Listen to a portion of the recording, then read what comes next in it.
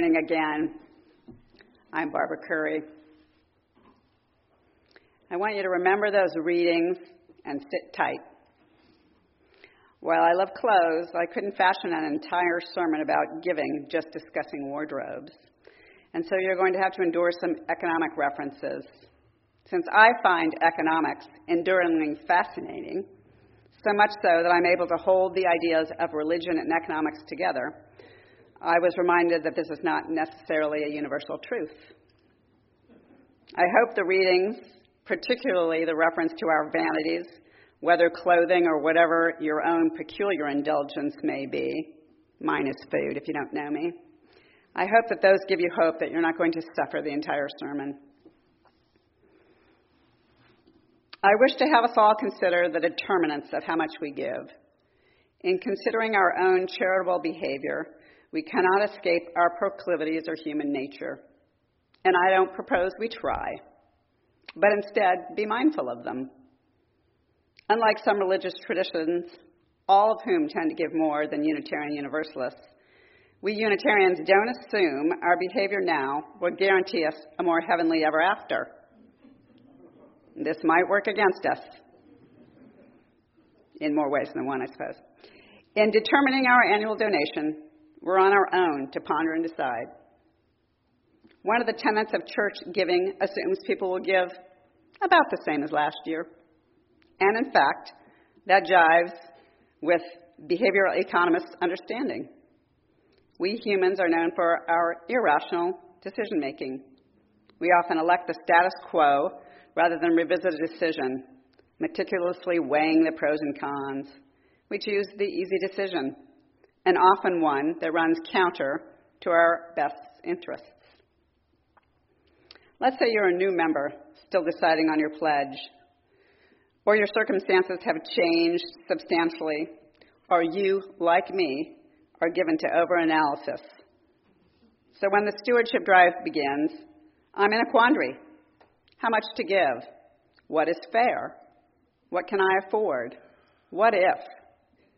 I go back and forth, worrying and assessing. How will I decide? So I return to basics. What is giving? Is it transactional? I receive an equal or greater value from what I give? Is it pure altruism? Is it self-aggrandizing investment in prestige or public recognition, such as our name recognition on a building? Do we invest in our own lifestyle and culture when giving to a church or school or museum so that the venues we haunt are in keeping with our lifestyles? These questions come without judgment. They're valid and common determinants of giving. Other religions, as I noted, are associated with higher levels of giving. Perhaps members of other religious traditions discern a tangible religious meaning of value to church, codified in religious texts, that is absent in our faith tradition. Many Christians strive to tithe 10% of their income directly to their own church, while acknowledging that the other 90% belongs to God and should be used responsibly. While researching this sermon, I learned a lot about stewardship and other religious faiths. In Judaism, tzedakah, righteous giving, is a duty or obligation to fulfill the will of God. It's essential to Jewish identity. To not give is to behave in a way incongruously with the Jewish faith. It's more than a commandment. It's an opportunity to devote yourself to God's purpose in the world so that everyone has the basic requirements necessary to sustain a dignified and decent life. Tzedakah combines the concepts of charity and justice and can be viewed as a way of cultivating a new perspective and a new way of being in the world.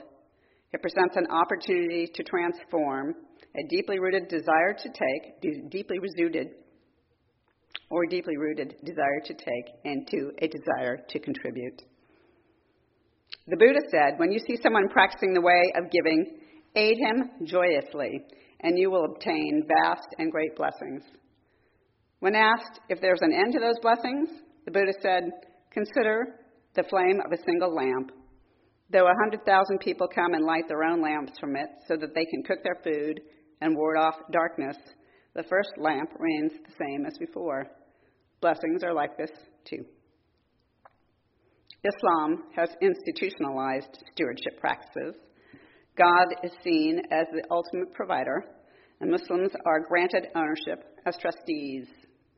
The process of calculating zakat, the annual wealth tax described in our readings, invites you to acknowledge all of your wealth.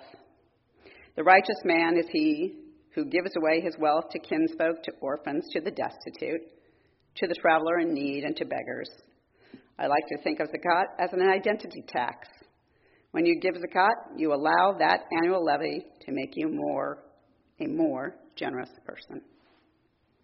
These religious traditions accentuate sharing, instructing members to use resources to create a better world. They emphasize generosity, not scarcity. If I enjoy this, what shall I have to give to others? Such cherishing of others is the mind of the enlightened ones. All of these traditions focus on a communal approach to resource allocation. Even if by the grace of some deity, you have been granted a large share of resources, the resources don't belong to you. You are a steward of the resources, and as such, assume a responsibility to utilize the resources for the good of your community. So what about us? Have we renounced a communal approach to living and giving? More than 20 years ago, Robert Putnam, the author of Bowling Alone and How Religion Divides Us and Unites Us, first argued that giving and social capital had declined since reaching a peak in the 60s. Putnam investigated the nationwide trends thoroughly, and he revealed philanthropic generosity's rise and fall over 70 years, from the late 20s through the end of the century.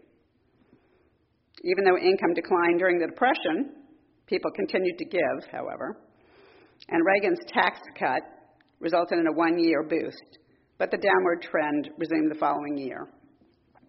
While this may bode well for the top 1% this year, many others will receive no tax incentive from donating. Putnam went on to illuminate the connection between philanthropy and social capital.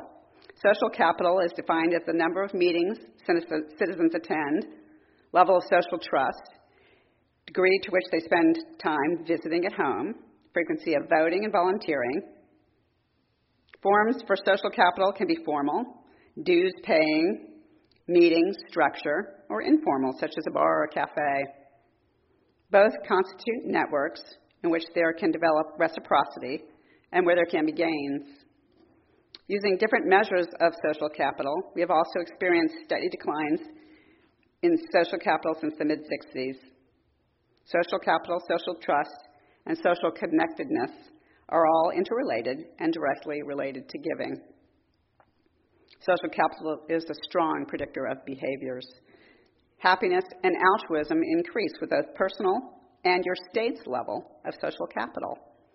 Conversely, tax evasion is closely related to lower levels of social capital. Lacking trust, people don't want to comply with laws. They don't want to be suckers in collective action. Folks who believe the rich or the government are taking advantage of them are more likely to eschew cooperation, including avoiding taxes. Trust is also generational. Trust doesn't change much within a cohort over time, but successive generations since the 60s have lower levels of social trust. These trends in social capital are consistent across the country, across all civic organizations and activities. In other words, people vote less often, donate less to religious and civic organizations, and picnic less often with their friends and neighbors. Why do I bring this up? Does this describe this fellowship? I look around and I see voters, volunteers, protesters, card players, churchgoers, civic leaders, and picnickers. We are engaged. We trust and are trusted. Maybe we're overly engaged, overly committed, affected by economic factors outside our control. Before I hazard an answer, let's return to a less ethereal framework grounded in data and rigor. or rigor mortis. That is economics. Economists posit that most people could double their charitable giving and not notice the difference.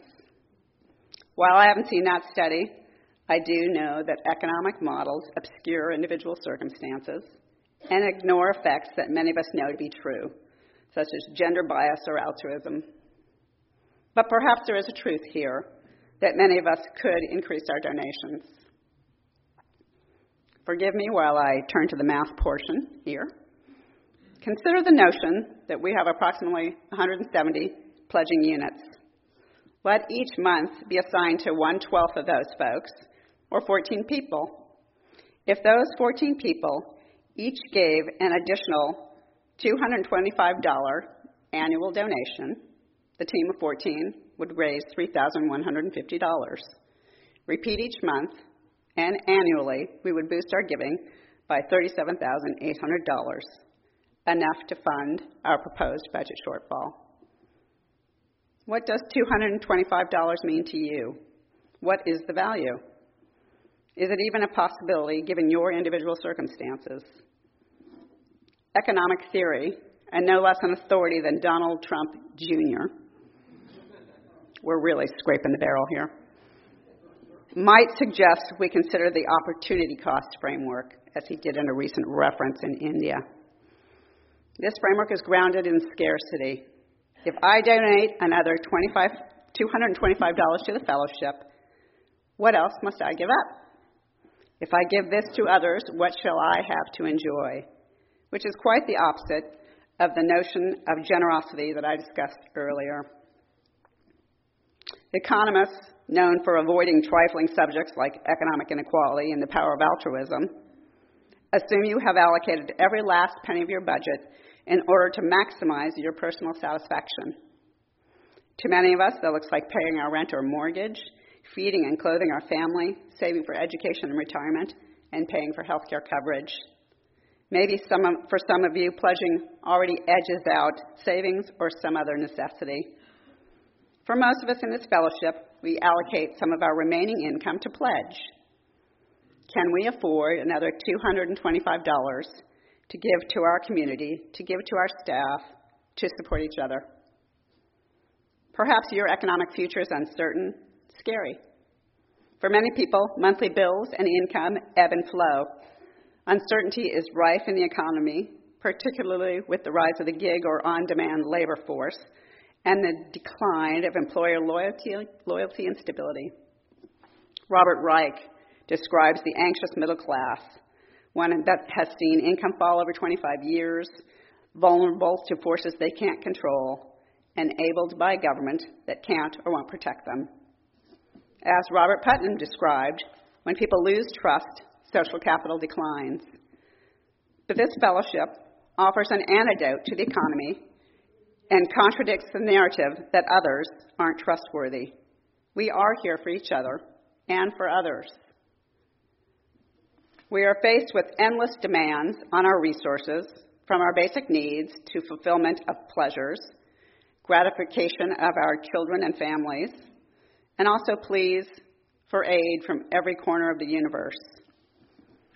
Perhaps the latest request for aid emanating from your social network tugs strongly at your heart and purse strings. We have experienced dramatic increases in crowdfunding requests and therefore impulse giving. Research shows social networks affect giving. Donations are often small, less than $50, and given in the heat of the moment. Health-related and education requests garner higher donations, particularly those aimed at providing assistance to human beneficiaries. We here exhibit this behavior when we give to our community outreach offering partners. Fortunately, traditional and social networking aren't substitutes for one another. They complement each other. Informal and personal relationships, the kind we share here, whether via social media or traditional channels, are strongly linked to donations of both kinds. So, given the economic climate, the many demands on our resources, and our obvious social capital, How do we decide how much to give? I return to economics. No rolling your eyeballs here. We're going to start with the easy one, Maslow. Maslow's hierarchy of need conjectures that only after meeting our own basic survival needs do we move up the pyramid to higher order concerns, including self-esteem, respect of others, and morality. Interestingly, at the more basic level of safety, right above our physiological needs, morality also appears. Is morality, a system of values and principles of conduct, a more basic need derived from times when our basic safety was so tightly tied together that we recognized without each other and common mores that we could not survive? Or is it a deeper spiritual recognition that true stewardship of our community is found in the meaning and joy people derive from sharing generously? While you chew on that, let me regale you with news of the 2017 Nobel Prize winner in economics, Richard Thaler. He won for integrating psychology into economics. He proved we are imperfectly human when it comes to decision making. We often choose the easy decision and the status quo. For example, we often give what we gave last year. Most people are likely to stick with the status quo, even if there are big gains to be made from a change that involves just a small cost. In this case, many of us intellectually understand that raising our pledge by less than $20 per month would make an enormous difference to the fellowship and would not significantly disrupt our overall budget. Yet we don't make the change. Another interesting aspect to Thaler's work that I find fascinating is the concept of fairness. That is, fairness matters a great deal. People are constantly looking for social and institutional cues as to what the socially acceptable courses of action are. Present someone with a circumstance in which a very selfish individual could take money away from another participant, and the first person adjusts his ideas about what sort of behavior counts as fair. We see that response in tax evasion. Well, Donald does it. And perhaps it enters into our pledge calculus as well. So how does all this affect us? Can we make the decision to share generously with this community? Can we buck the status quo and increase our pledges this year? Can we trust in the fairness of others that we will all give from an attitude of abundance? I find inspiration in the stories of others, and I came across the story of Osceola McCarty, a washerwoman who gave away all she had, $150,000 for college scholarships, more than 20 years ago now. She commented, "There's a lot of talk about self-esteem these days. It seems pretty basic to me. If you want to feel proud of yourself, you've got to do things that you can be proud of. Feelings follow actions. We are made whole by what we give." Or from our reading by Bonnie McClish Delott, "I can't afford to help you because I need to buy myself more clothes so that I can feel happy for a few days." Who is that person? One way to find out is to ask yourself, how do I want to be remembered? I can just see the obituary now, loving daughter, wife, and mother.